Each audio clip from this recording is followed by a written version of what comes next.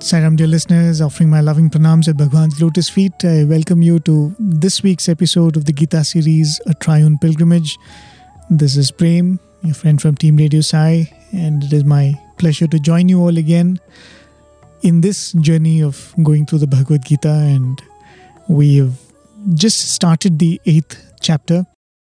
In fact, the real discourse of the 8th chapter begins with what Krishna says, and we are going to be discussing today. So as always, let's begin with a short summary of what we covered last time. As I said, we started the 8th chapter, which is referred to as Akshara Parabrahma Yoga. The last part of the 7th chapter, at that point, Krishna drops a few terms. He says Adhibhuta, Adhiyagnya, Adhyatma and Adhidaiva. So the chapter begins with Arjuna asking Krishna to explain these terminologies. We also saw the context for this chapter as explained by Swami in Gita Vahini. Krishna had hinted that as long as you have cravings, you will have grief. And as long as you have grief, you cannot attain God. Because when you have grief, you want that to be removed and you seek things from the Lord, wanting that grief to be removed, and that's what makes you an Artharthi or an Arthi or a Jignasu, as the case may be. But Arjuna is surprised by this statement because we come to God for getting rid of grief, and here is Krishna saying, get rid of grief and then you come to me. So Swami explains that the source of this grief is ignorance, and one must deal with that ignorance and not necessarily the grief itself. And even that cannot be done by merely wishing grief or ignorance away. Only way to get rid of this ignorance, which is the source of grief, is to bring in knowledge. And once that knowledge is there, one overcomes the fear of Jara, Marana, old age and death. We will be discussing what this represents even today. So this chapter is going to be about knowledge. And to be more precise, knowledge about that Parabrahman who is supreme, indestructible, Paramam Aksharam. The chapter begins with Arjuna asking. The first few things that he asks is, what is that Brahman? What is Adhyatma? What is Karma, O Purushottama? What is stated to be Adhibhuta? What is called Adhidaiva?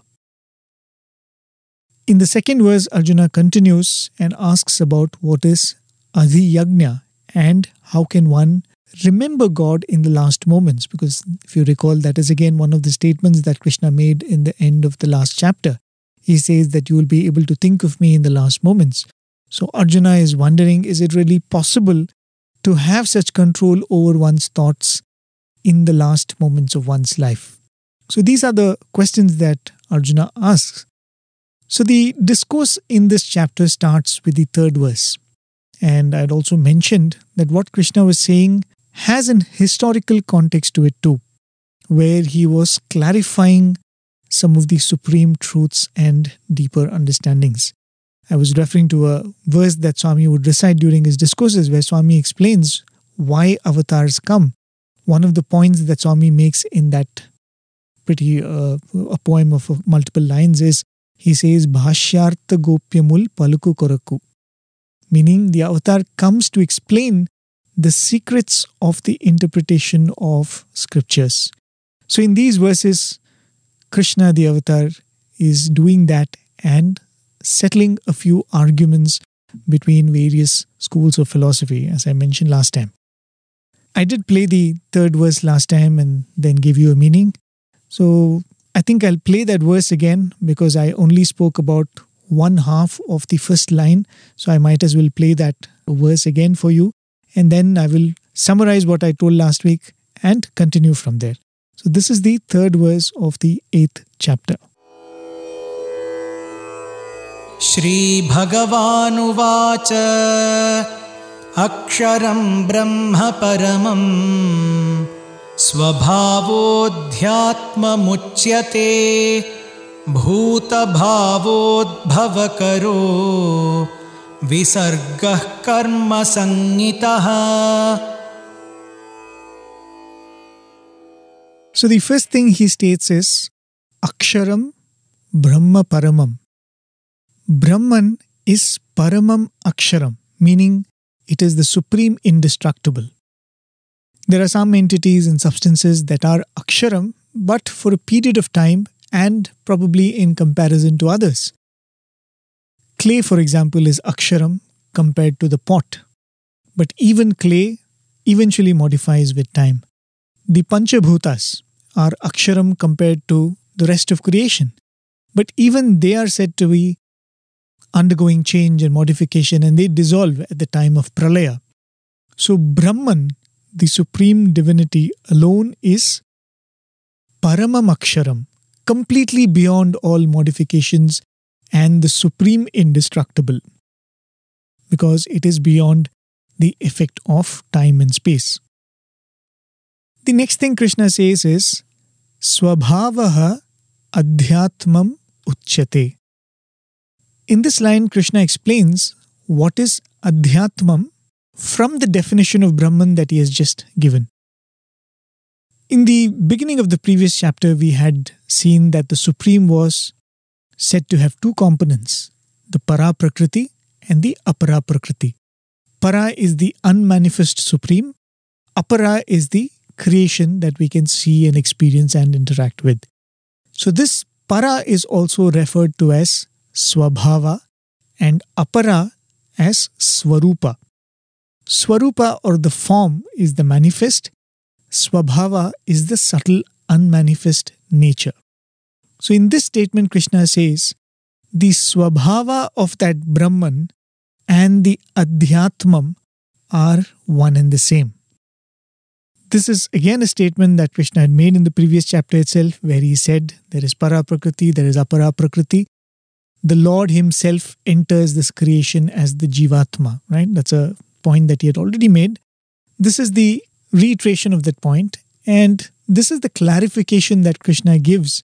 But what is generally referred to as Adhyatmam? The term here, what Krishna is saying is truly what Adhyatmam is, and he says the Akshara Parabrahmam and the Adhyatmam is one and the same. But what does the word Adhyatmam actually mean in Sanskrit language? The word itself means anything pertaining to the self. When I start with this inquiry of who am I, it is akin to peeling out layers and layers of aspects that are actually not me. Swami says in a discourse, in a very beautiful example, he says, you are sitting in this hall at this time. When someone asks you, who are you? You will not say, I am the hall. You are only seated there for a brief time. Same is the case with, say, your home. You are not your house. You are only living in the house. In the same manner, we are not the body. Our self is something that is subtler and deeper, but the body is only a temporary residence. So, Adhyatmam is the true self in each entity that is got by negating everything that is only a superficial layer. So, I have an entity within me which I can refer to as Adhyatmam. You have an aspect I can refer to as Adhyatmam, and so is the case with every living being that we see. Every individual is described by 5 words according to Vedanta. Right? These are terms that you would have heard from Swami's discourses too. Swami has spoken about them, Swami has written about them. And these 5 aspects are Asti-Bhati-Priyam, Rupam and Nama. Asti means existence. Bhati means consciousness or illumination, to be more precise. Priyam is attractive or pleasing. Rupam and Nama is, of course, we know, form and name. There is a beautiful text called Drig Drishya Viveka. It's supposed to be a very lucid, simple text on the philosophy of Advaita. I mean, it's so simple that you don't need any kind of prior learning or reading to understand what this text explains. It is very simple with simple analogies and examples. It speaks about Advaita. So in this text, actually, there is a shloka where these 5 qualities are explained. The shloka goes, Asti-Bhati-Priyam Rupam Nama Chetyamsha Panchakam Adhyatrayam Brahma Rupam Jagadrupam Tatodvayam. The meaning of that shloka is Asti-Bhati-Priyam Rupam Namacha iti Amsha Panchakam. These 5 Asti-Bhati-Priyam Rupam and Nama are the 5 amshas of all things and beings. It says Adhyatrayam. The first 3, that is Asti, Bhati and Priyam, are divine attributes. Jagadrupam Tatodvayam. The other 2, which is Rupa and Nama, are attributes of the Jagat, the ephemeral world. So there are 5 qualities, Asti, Bhati, Priyam, Rupam and Nama. Of these 5, the first 3, Asti, Bhati and Priyam, it states are divine qualities. Rupam and Namam, which keeps changing, are the quality of Jagat, this changing world. Swami explains this statement that Krishna makes in the shloka, Swabhavaha Adhyatmam Uchyate, using this concept of these 5 amshas, and that is why I explained that to you. I will read out now a passage from the Gita Vahini where Swami explains this. If you're looking for a reference, you can find this in the 14th chapter of Gita Vahini, and Swami says, I quote, "The scriptures describe Brahman as existence, knowledge, bliss, Sat-Chit-Ananda," right? This is a way of denoting it in the Vedantic parlance or vocabulary. It is also described as Asti, Bhati and Priyam. Are they the same or do they have any different meanings? Sat means that which persists in the past, present and future. The same meaning is conveyed by Asti. Chit means that which is conscious of everything. The same meaning is conveyed by Bhati. Ananda means unending source of joy, and so does Priyam. These 3 are found in every human being, in every beast and the bird. End of quote. So first Swami establishes that Sat, Chit, Ananda and Asti, Bhati and Priyam are one and the same. This Sat-Chit-Ananda nature of the divine is present in each one of us as Asti, Bhati and Priyam. The Nama and Rupa, name and form, it is that which keeps changing, but that is anyway being established as not being my true self. A few years ago I was a boy, now I am a man. Today I am in this body and I am being referred to by this name. Tomorrow I'll be in another body with a different name, right? And that is why this Asti, Bhati, Priyam is what we really are. Then Swami goes on to explain how Asti and Sat is one and the same. Swami says in that same chapter, and I quote, "Take the first of these, Sat, and this will become clearer. The body is subject to destruction sooner or later. Everyone is aware of this. Nevertheless, everyone is apprehensive of death. No one welcomes death or is eager to meet it. Death is inevitable. You have to meet it, even though you do not welcome it or you try to avoid it. All that is born has to die someday. Still, no one likes to die. What is the key to this paradox? Note this. What does not welcome death? What meets with death? What leaves and what remains? The answer? The body dies, the body falls. What doesn't die is the Atma. But you delude yourself into thinking that it is the Atma or you that dies. The Atma has nothing to do with death or birth.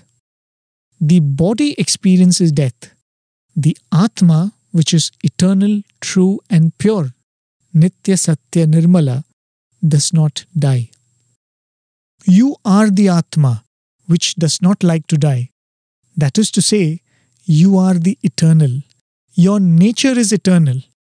The Atma is the child of immortality, not the body. The Atma is eternal, not the body. You are that eternal Sat, the Atma, the entity that has no death. It is this Atma that is in every casement. So every being feels the force of that eternal in the form of eternal unchanging existence. This is clear and unmistakable. End of quote. I find this explanation so lucid and beautiful. And in fact, I had made a mention of this when we were discussing the idea of Jara Maranam Mokshaya, as Krishna had mentioned in the previous chapter, liberating oneself from old age and death. The body is the one that is mortal.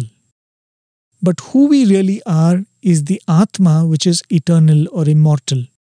But because we mistake the body to be who we are, we try to make this body immortal and we try to avoid death, we fear death, and we want to in some way deal with anything that leads to death and which is old age. Then Swami goes on to explain about Chit. I will again read out that portion as I feel this is self-explanatory and there cannot be a clearer explanation than this. Swami says, and I continue, now take the second term, Chit, consciousness, the force that urges you on to know everything. Everyone is eager to know about anything that is apparent to their consciousness. They ask the questions, what is this? How does this happen? Those who succeed in knowing may be only a few. Others may have only eagerness and not the steady intelligence needed to persist and win. That makes no difference. The essential fact is the thirst, the urge to know. Take a little boy to a market or an exhibition. You will note that the boy does not simply move along seeing the various things on both sides. He will be continuously asking the person who is leading him by the hand, what is this? What is that? It may be something he does not need or something that is beyond his power of understanding. And yet, the stream of questions will never dry up. Consider the inner significance of this hunger for knowledge. It is the power of intelligence that expresses itself. It is not its nature to leave things alone. It can't rest until knowledge is gained. So the hunger emerges as a stream of questions. The principle of intelligence is self-luminous, so it has the power to illuminate even inert things. That is why these qualities shine in people and make other things clearer to them. This is enough to make it plain that people have in them the principle of intelligence, Chit. End of quote. So in that passage, Swami explains how this illumination, which is referred to as bhati, expresses as inquisitiveness to know and intelligence in general. There is certainly some intelligence even in animals and plants, isn't it? And we discussed about that when we were talking about Krishna saying, I am the seed in every being, right? We talk about that as every seed has the intelligence of what it is going to become when it grows. Every egg has that intelligence of the entire process of making that individual. Then Swami goes on to explain about the third aspect. And again, quote from the same chapter, Swami says, now for the third, Ananda. Even beasts and birds crave joy without any prompting or persuasion from others. They make every effort to win it. Not one of them craves grief or pain. They make every effort to escape from pain and grief and put an end to them when they become unavoidable. As for people, no further elaboration is necessary. They seek unbroken joy at all times and in all acts and activities. At no time or place, at no stage of life, do they desire grief. They pray for the joy and happiness of themselves and their kindred through whatever worship they offer. Devotional songs they share in, vows they fulfill, rites they perform, pilgrimages they undertake, or gifts they make for spiritual merit. When the body suffers from any illness and the doctor prescribes a medicine to cure it and make one whole, one wants even that to be sweet, soothing and pleasant. What is at the root of this desire? You are fundamentally happy-natured. Bliss is your very personality. You are not of the nature of the body that you occupy. You are Atma. Happiness is the nature of the Atma. That is why no one is surprised when you are happy. They are not inquisitive about your happiness, for it is something natural to you. Surprise arises only when you observe something that was not there before. What you see every day does not arouse your curiosity. It comes only when something unnatural happens or is observed. End of quote. Then Swami goes on to give some examples like how a child, when left alone, keeps laughing to itself. Nobody wonders if the child is laughing to itself, but the moment the child starts squealing and crying and shrieking, then everybody in the household run to that child, wonder what happened, why is the child crying, is there any ant or an insect? Same is the case with somebody who is walking down the road, a person who is looking cheerful. Nobody will stop that person and ask, what happened, why are you looking cheerful? But let the same person look a little sullen or a little dull, people will stop them and say, what happened, why are you looking sad, is there anything wrong, right? And Swami says that is because by nature we are the Atman, and the nature of the Atman is bliss. Swami concludes that explanation by saying that these three qualities, Asti, Bhati and Priyam, are the core reality of every being, because Nama and Rupa keep changing and that's not who we are. And these three are the Swabhava of Brahman, and these alone are what is referred to as Adhyatma, the true nature of each of us. So Krishna first defines Brahman as Paramam Aksharam, then says the Swabhava of this Paramam Aksharam Brahman is the Adhyatma in all. The next question that Krishna addresses is that of karma. So in the next line of that same third verse, he says, Bhuta bhavod bhavakaro visargaha karma sanyataha. Bhuta bhavod bhavakaraha. That which causes the origin and growth of beings. Bhuta and bhava. There is another way of explaining this. Bhuta also means that which already is, beings that are already present, and some people prefer to explain it that way because technically the jiva is not created. The jiva is always there because the jivatma and the paramatma is one and the same, so there is no question of the birth of a jivatma. So when you say bhuta bhavo, saying that which is born and that which is being taken care of might not be very appropriate. So bhuta also means beings. So that which causes the existence of beings and that which causes the growth of these beings, karma sanyataha, is called action. Visargaha is a word that has different meanings. One of the meanings is offering, with reference to performing yajnas, right? Visarga is an offering. If we take that as the meaning in this statement, then the sentence will read, that offering that leads to birth and growth is called karma. The word visarga also simply means cause. So in which case it becomes that which is the cause for birth and growth is karma. So both of these are pretty valid. It changes the meaning enormously. But going back to what Swami says, Swami uses an interesting word instead of visarga. He does not say cause, he does not say offering. Swami says in Gita Vahini, that tyaga which leads to creation, fostering and destruction of beings is what is called karma. Right? Swami says karma is a form of sacrifice. So Krishna is stating everything that involves sustenance of beings is karma, and that is what has led to birth itself. Right? That's a topic we've discussed when we were talking about karma and karma yoga too. People who take visarga to mean offering often tend to connect this statement to performance of a yajna, right? And offerings that is made during a yajna.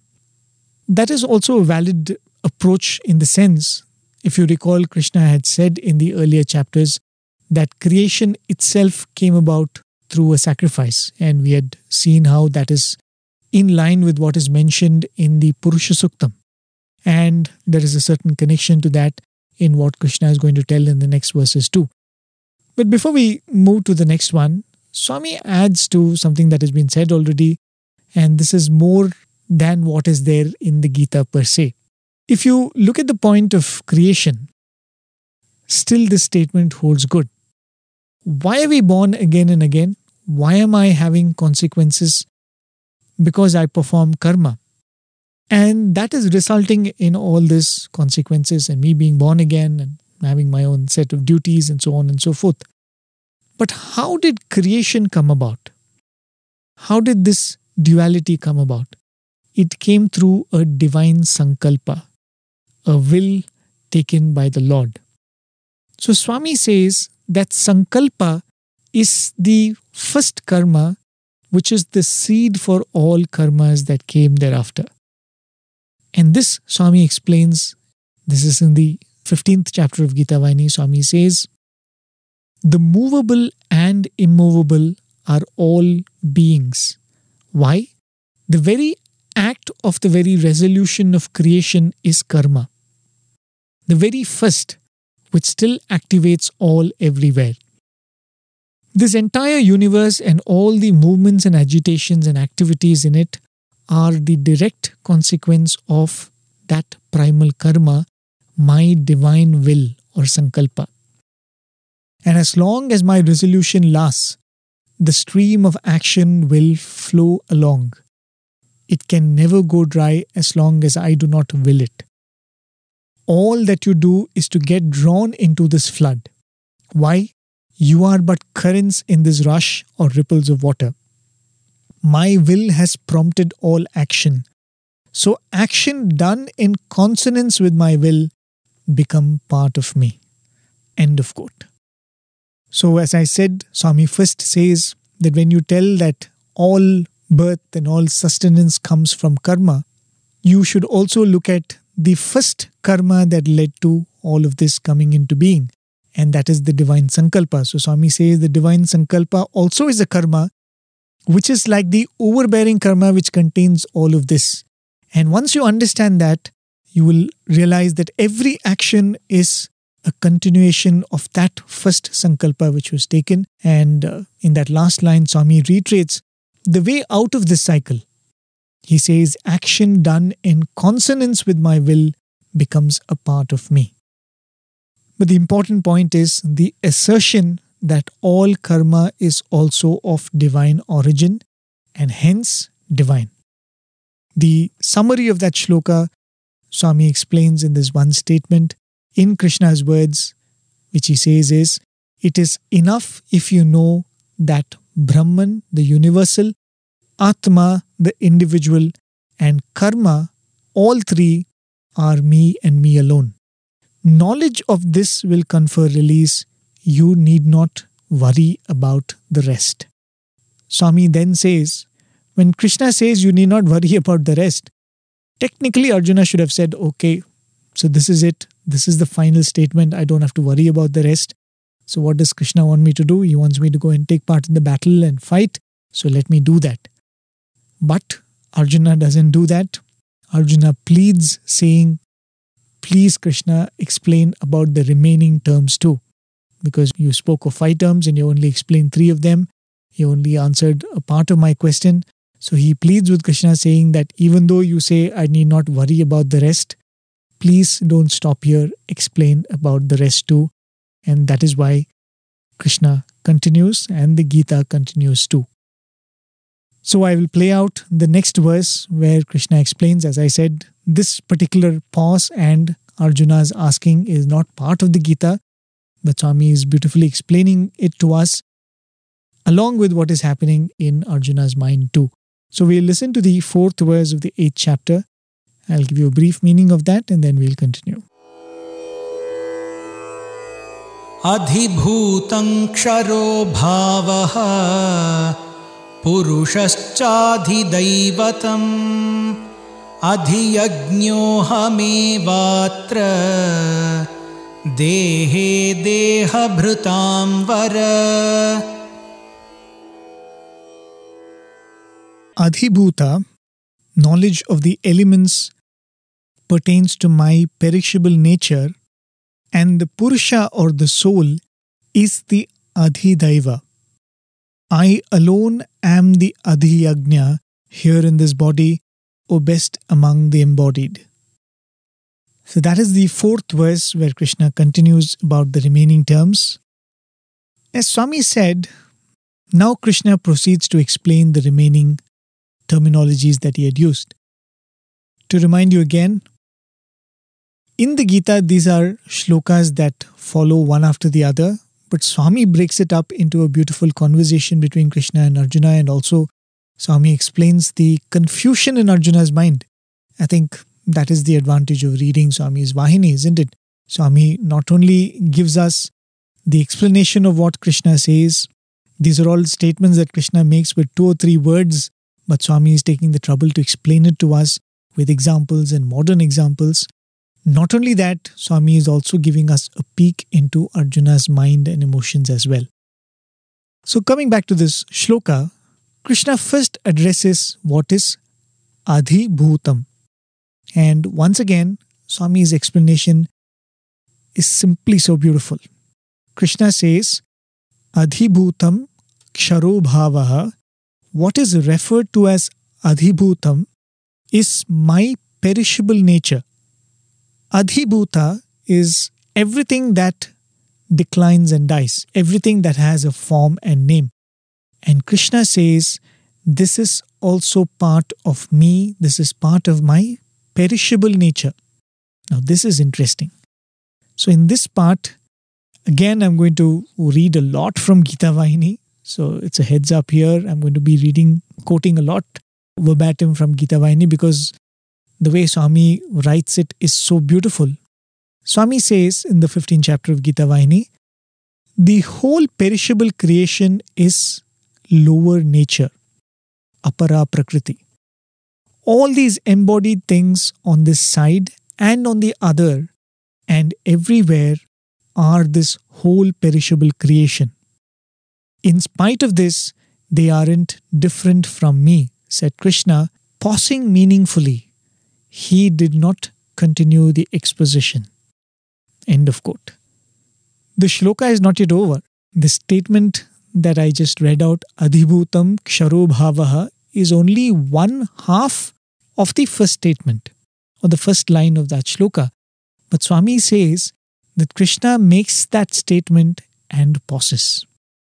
Imagine that. Swami's Gita Vahini does not merely tell us what Krishna spoke, but also tells us where Krishna did not speak, where Krishna took a long pause. And Swami goes on to say that no action of the avatar, not even his silence, is without a profound meaning. And then Swami continues, and I quote, they are not different from me. At these words, Arjuna was petrified with surprise. His head became heavy with doubt. His intelligence was befogged. His conviction was shaken. Doubts multiplied in his brain in frightening sequence. Why did he suffer like this? What was the reason for all this upset? After declaring, I am Sat-Chit-Ananda, the truth, eternity, entity, I am unaffected by death, decline or destruction, Krishna made this devastating admission that he was also the temporary, transitional, destructible body. This was the cause for all the confusion in Arjuna's brain. Anyone would be confounded by doubt at these conflicting statements. Krishna laughed as he saw Arjuna's plight. End of quote. So the same Krishna who described himself as Paramam Aksharam is now telling, I am also the Ksharam, the perishable. And Krishna allows this paradox to sink in Arjuna, and that is why Swami says he pauses after making this statement. Then Swami says, before Arjuna could ask or express this doubt, Krishna begins to clarify. Again, I'm going to read out Swami's words because they are so clear and self-explanatory. Swami says, and I quote, Arjuna, why do you feel lost? You are confounded because I said I am the short-lived body too, aren't you? Common folk will be shocked on hearing this. Their reaction will be to reject the idea, for it is difficult to reconcile the two. This body, which is temporary, transitional and transient, has affinity with me, for I am the base from which it springs. Without me, the body can never be. This will become clear to you with the summary of its origin. Listen to the story of the origin of the body, which clarifies the mystery. The body is primarily indebted for its emergence to the food that the parents consume, isn't it? Where did that food come from? From the earth element, the grains and other material that grew on earth. And the earth element, it evolved from the water element.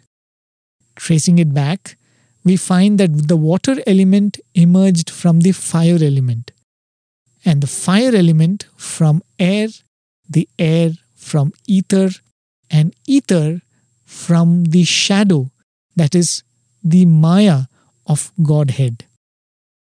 That shadow is merely my apparel. My apparel which I willed and folded around me. That became ether. The ether got transformed into air. The air changed into the fire element into water. The water became the earth. The earth grew grains of food. The food developed into the body.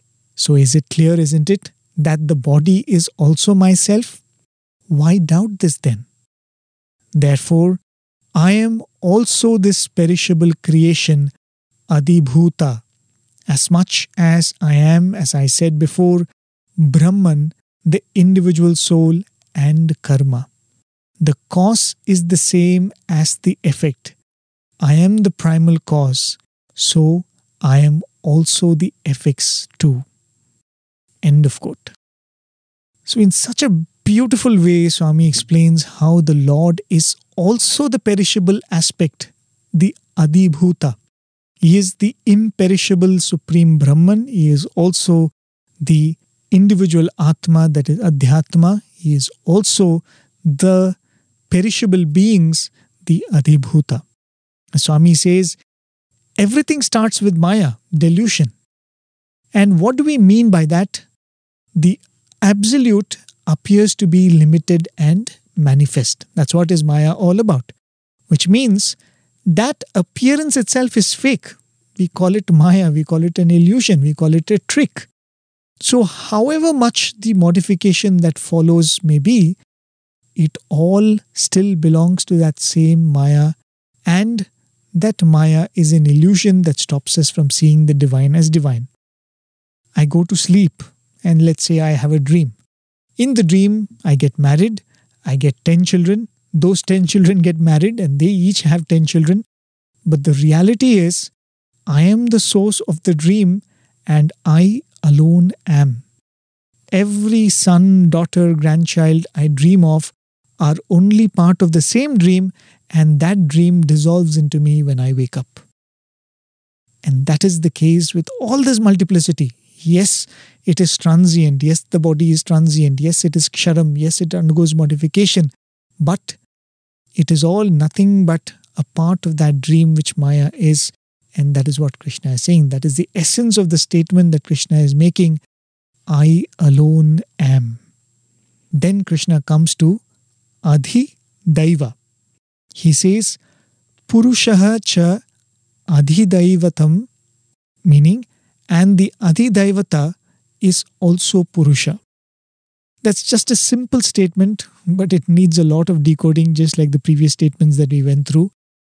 What is this Adhi-Daiva? We saw what is Adhi-Bhuta, we saw what is Adhyatma. What is this Adhidaiva in general usage in this Vedantic literature? When we talk of the different types of sorrow or misery we face in life, one of them is Adhidaivika. Maybe in some other context we might come across this explanation again. They are the different types of tapas. They are often spoken of as the tapatraya, adhyatmika, adhidaivika and adhibhautika, right? So in that, when we use the term adhidaivika, it means the causes for sorrow that are by forces that are beyond us. It could be a natural disaster, it could be an accident which we had nothing to do with, we just happened to be there and get affected. So Adhidaivika means that which belongs to a realm which is beyond us. Adhidaiva literally means the superhuman forces pertaining to the godly forces. I had made a mention of this before, that just like how some schools of philosophy speak of Adhyatma as the core of the individuals like you and me, they speak of Adhidaiva as the core of certain celestial forces. Behind the sun, we say that there is a sun god. Behind fire, the element, we say there is a Agni Deva. Similarly, we speak of many Vana Devatas, many such deities and smaller beings. So Krishna says the Adhidaiva behind all these celestial entities is also the same Purusha. The word Purusha itself means he who pervades everything, right? That's another explanation for that word. And Swami says this Purusha is existent in all beings as Hiranyagarbha. We may not have enough time to discuss this concept of Hiranyagarbha at this point in time, but if I can put it very briefly, Hiranyagarbha is the seed of creation. When a seed sprouts, you see leaves, stems, flowers, fruits, and so on and so forth. When the plant is in the seed state, all of these different things that we spoke of, leaves, flowers, etc., are contained within the seed in an unmanifest form, isn't it? So the Lord exists in all as this Hiranyagarbha, the golden egg as it is translated. And Swami has also spoken extensively about it in his various discourses. So maybe there will be an opportunity to speak about this later. So Swami explains the relationship between this Hiranyagarbha and the Adhidaivatas as follows in the Gita Vahini. Swami says, just as people are served by their senses, the Hiranyagarbha is served by the Adhidaivas, proceeding from the divine. What role do these Adhidaivas or demigods play? These deities serve the divine purpose.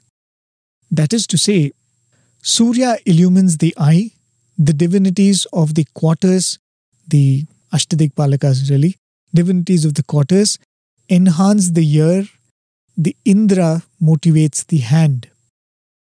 These and other presiding deities are the senses of Hiranyagarbha. However great a spiritual aspirant might be, whatever eminence they might have reached, they can attain the highest only through this Hiranyagarbha. Hiranyagarbha is indeed the Godhead. There is no distinction between the two. End of quote. So for this Supreme Purusha, the celestial bodies become like the senses. Very similar to a concept that is explained in the Purusha Suktam. But the most important idea is that the same Purusha for whom the sun is the eyes and the other devatas are the karmendriyas exists in each one of us as the Adhyatma, as the Hiranyagarbha, the essential core. And just in the same manner as it uses the celestial deities, the Purusha in the body uses the senses and the various indriyas. The last statement that Krishna makes in that shloka is pertaining to Adi Yajna. He says, Adhiyajnaha aham eva. I alone am the Adhiyajna. Atra dehe, here in the body. Deha bhratam vara. O best among the embodied, or O best among people. This is a simple and direct answer to Arjuna's question which he had placed before Krishna in the second verse of this chapter. Arjuna had asked, if you recall, Adhiyajnaha katham kaha atra dehe asmi madhusudana. Who and how is Adhiyajna here in this body, O Krishna? And Krishna replies to that in this statement, Adhiyajnaha aham eva atra dehe deha bhratam vara. I alone am the Adhiyajna here in this body, O best among individuals. Now, what is this Adhiyajna? As we saw the general usage of the other words, what is the general usage of this word? Adhiyajna. Just like Adhyatma is the true self or the center of the self, Adhibhuta is the core of all beings, Adhiyajna is the center of all yajnas. In the fourth chapter, when Krishna was speaking about yajnas, we came across the Brahmarpanam shloka, right? I'm sure you'll recall that, where Krishna said, the one who offers is Brahman, the one who receives is Brahman, what is offered is Brahman, the process of offering is also Brahman. What Krishna says here is a reiteration of that very, very profound statement. Aham eva adhiyajnaha. I alone am the Adhiyajna. There is no other deity, Indra or Varuna or any such gods. Because whenever we talk about yajnas, there will be some yajna purusha that is being addressed, some deity for whom the offerings are made. But here Krishna is saying, Aham eva adhiyajnaha. Whatever is the yajna performed, I alone am the essential deity that receives. Because he has already told that I am Adhidaiva, right? When you talk about Indra, Varuna and such deities being the recipients of yajnas, Krishna has already stated that I am the Adhidaiva. They are merely my agents, right? I am the Daiva of all Devas. The Brahman alone is the Lord of all gods. So where is the question of there being any other yajna purusha? I am not going to go into the concept of yajna again. We spoke extensively about that topic when we were going through the earlier chapters. But just recalling one conclusion that we had come to. Yajna is a process by which we bring God between our actions and the results of those actions, right?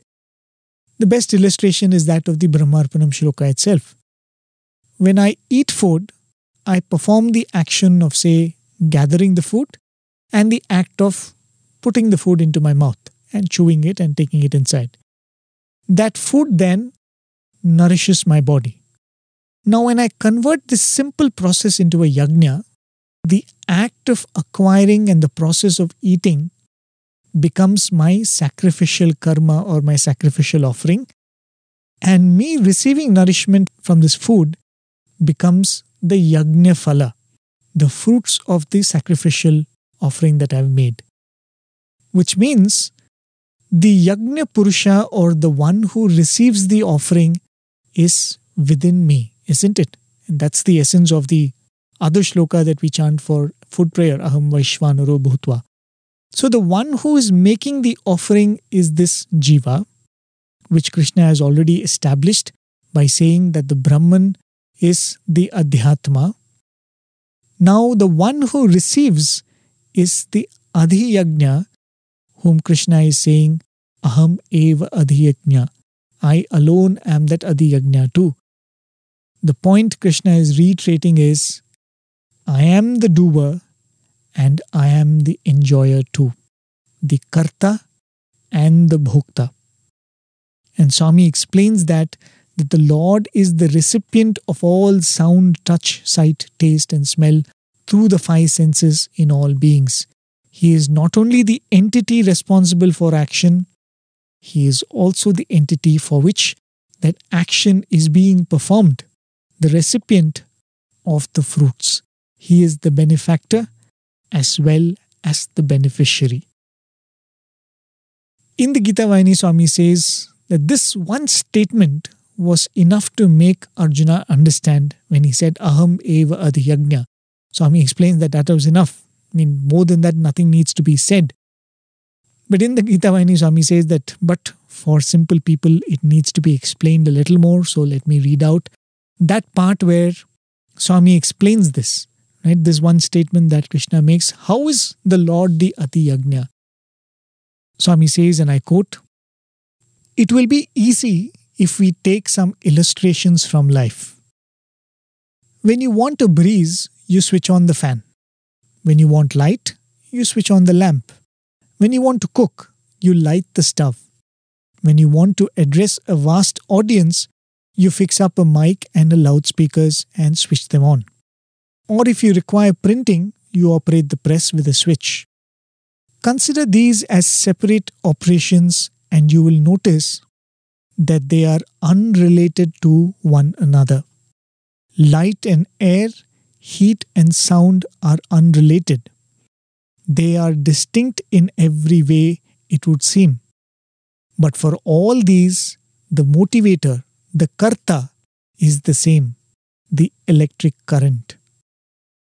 The expressions, the manifestations may be different, but the basis, the inspiration, the latent potency, the base is the same.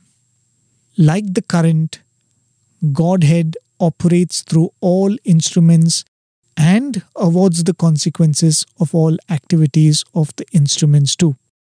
He is the bestower of the fruits of all actions. Like the current, He is the inner motivator of all beings. Since He is the activator of all actions, He is called the Lord of all sacrifices. Adhi Yagna. End of quote. So these, as you can see, are all very brief statements, right? When Arjuna asks, who is Adhyatma? Who is Adhyagnya? Who is Adhidhaivata? The simple answer to that is Krishna is saying, I am all of that. I am Brahman, I am the Atman, I am Karma, which has caused all of this variety. I am the Adibhuta, I am the Adidaiva, and he says, I am the Adiyagnya too. But the beautiful thing is we have the opportunity to go through Swami's Gita Vahini, where Swami explains each one of this with simple examples that we encounter in our everyday life and makes this understanding so clear. Because the mind is complex and it needs this explanation. Otherwise, that one statement that everything is divine is good enough, right? That is the essence of all that is being said. But the mind is not in a state where it can accept the truth as it is. You have an entire feast in front of you in the form of a plate with all the dishes laid out. But the body is such that it can take that food only one bite at a time or one morsel at a time, isn't it? And this is the process by which that manana can happen. Though the truth is one, the truth is simple, it can be made in one statement.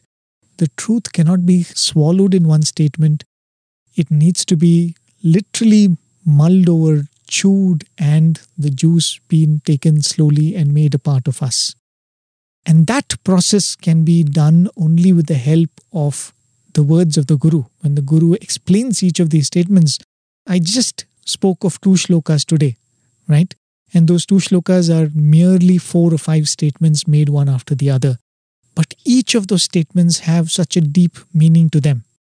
This concept of Adi Yagna, the concept of Yagna itself is profound, right? I am sitting here.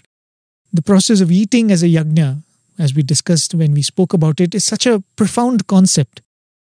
Though I am picturing this as a Yagna, I am the person putting the food inside and I am the person digesting the food. There is no external agency who comes and digests this food and gives the nourishment to the body.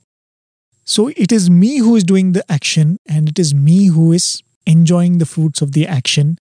So Krishna comes in and says, the karta, the one who is doing, the one who is making the offering, the adhyatma is me.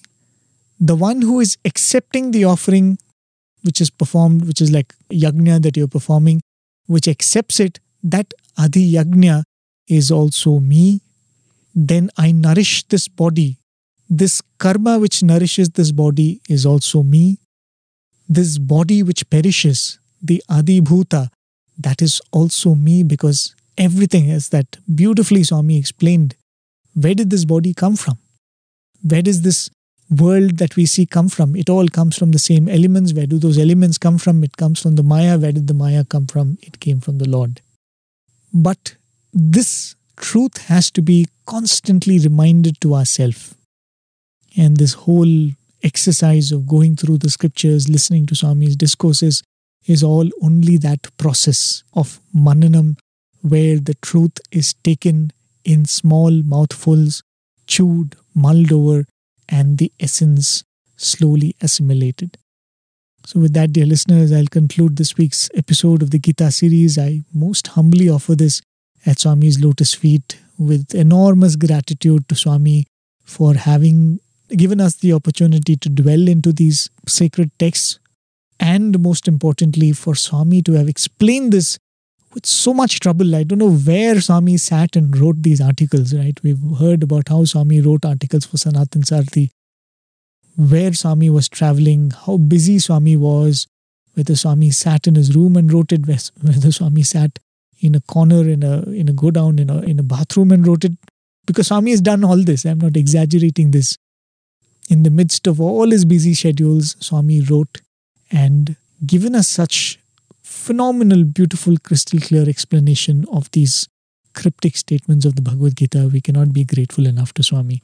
In those few words, thank you, dear listeners, for joining me week after week. Do join me again next week for the continuation of this pilgrimage of the Gita series.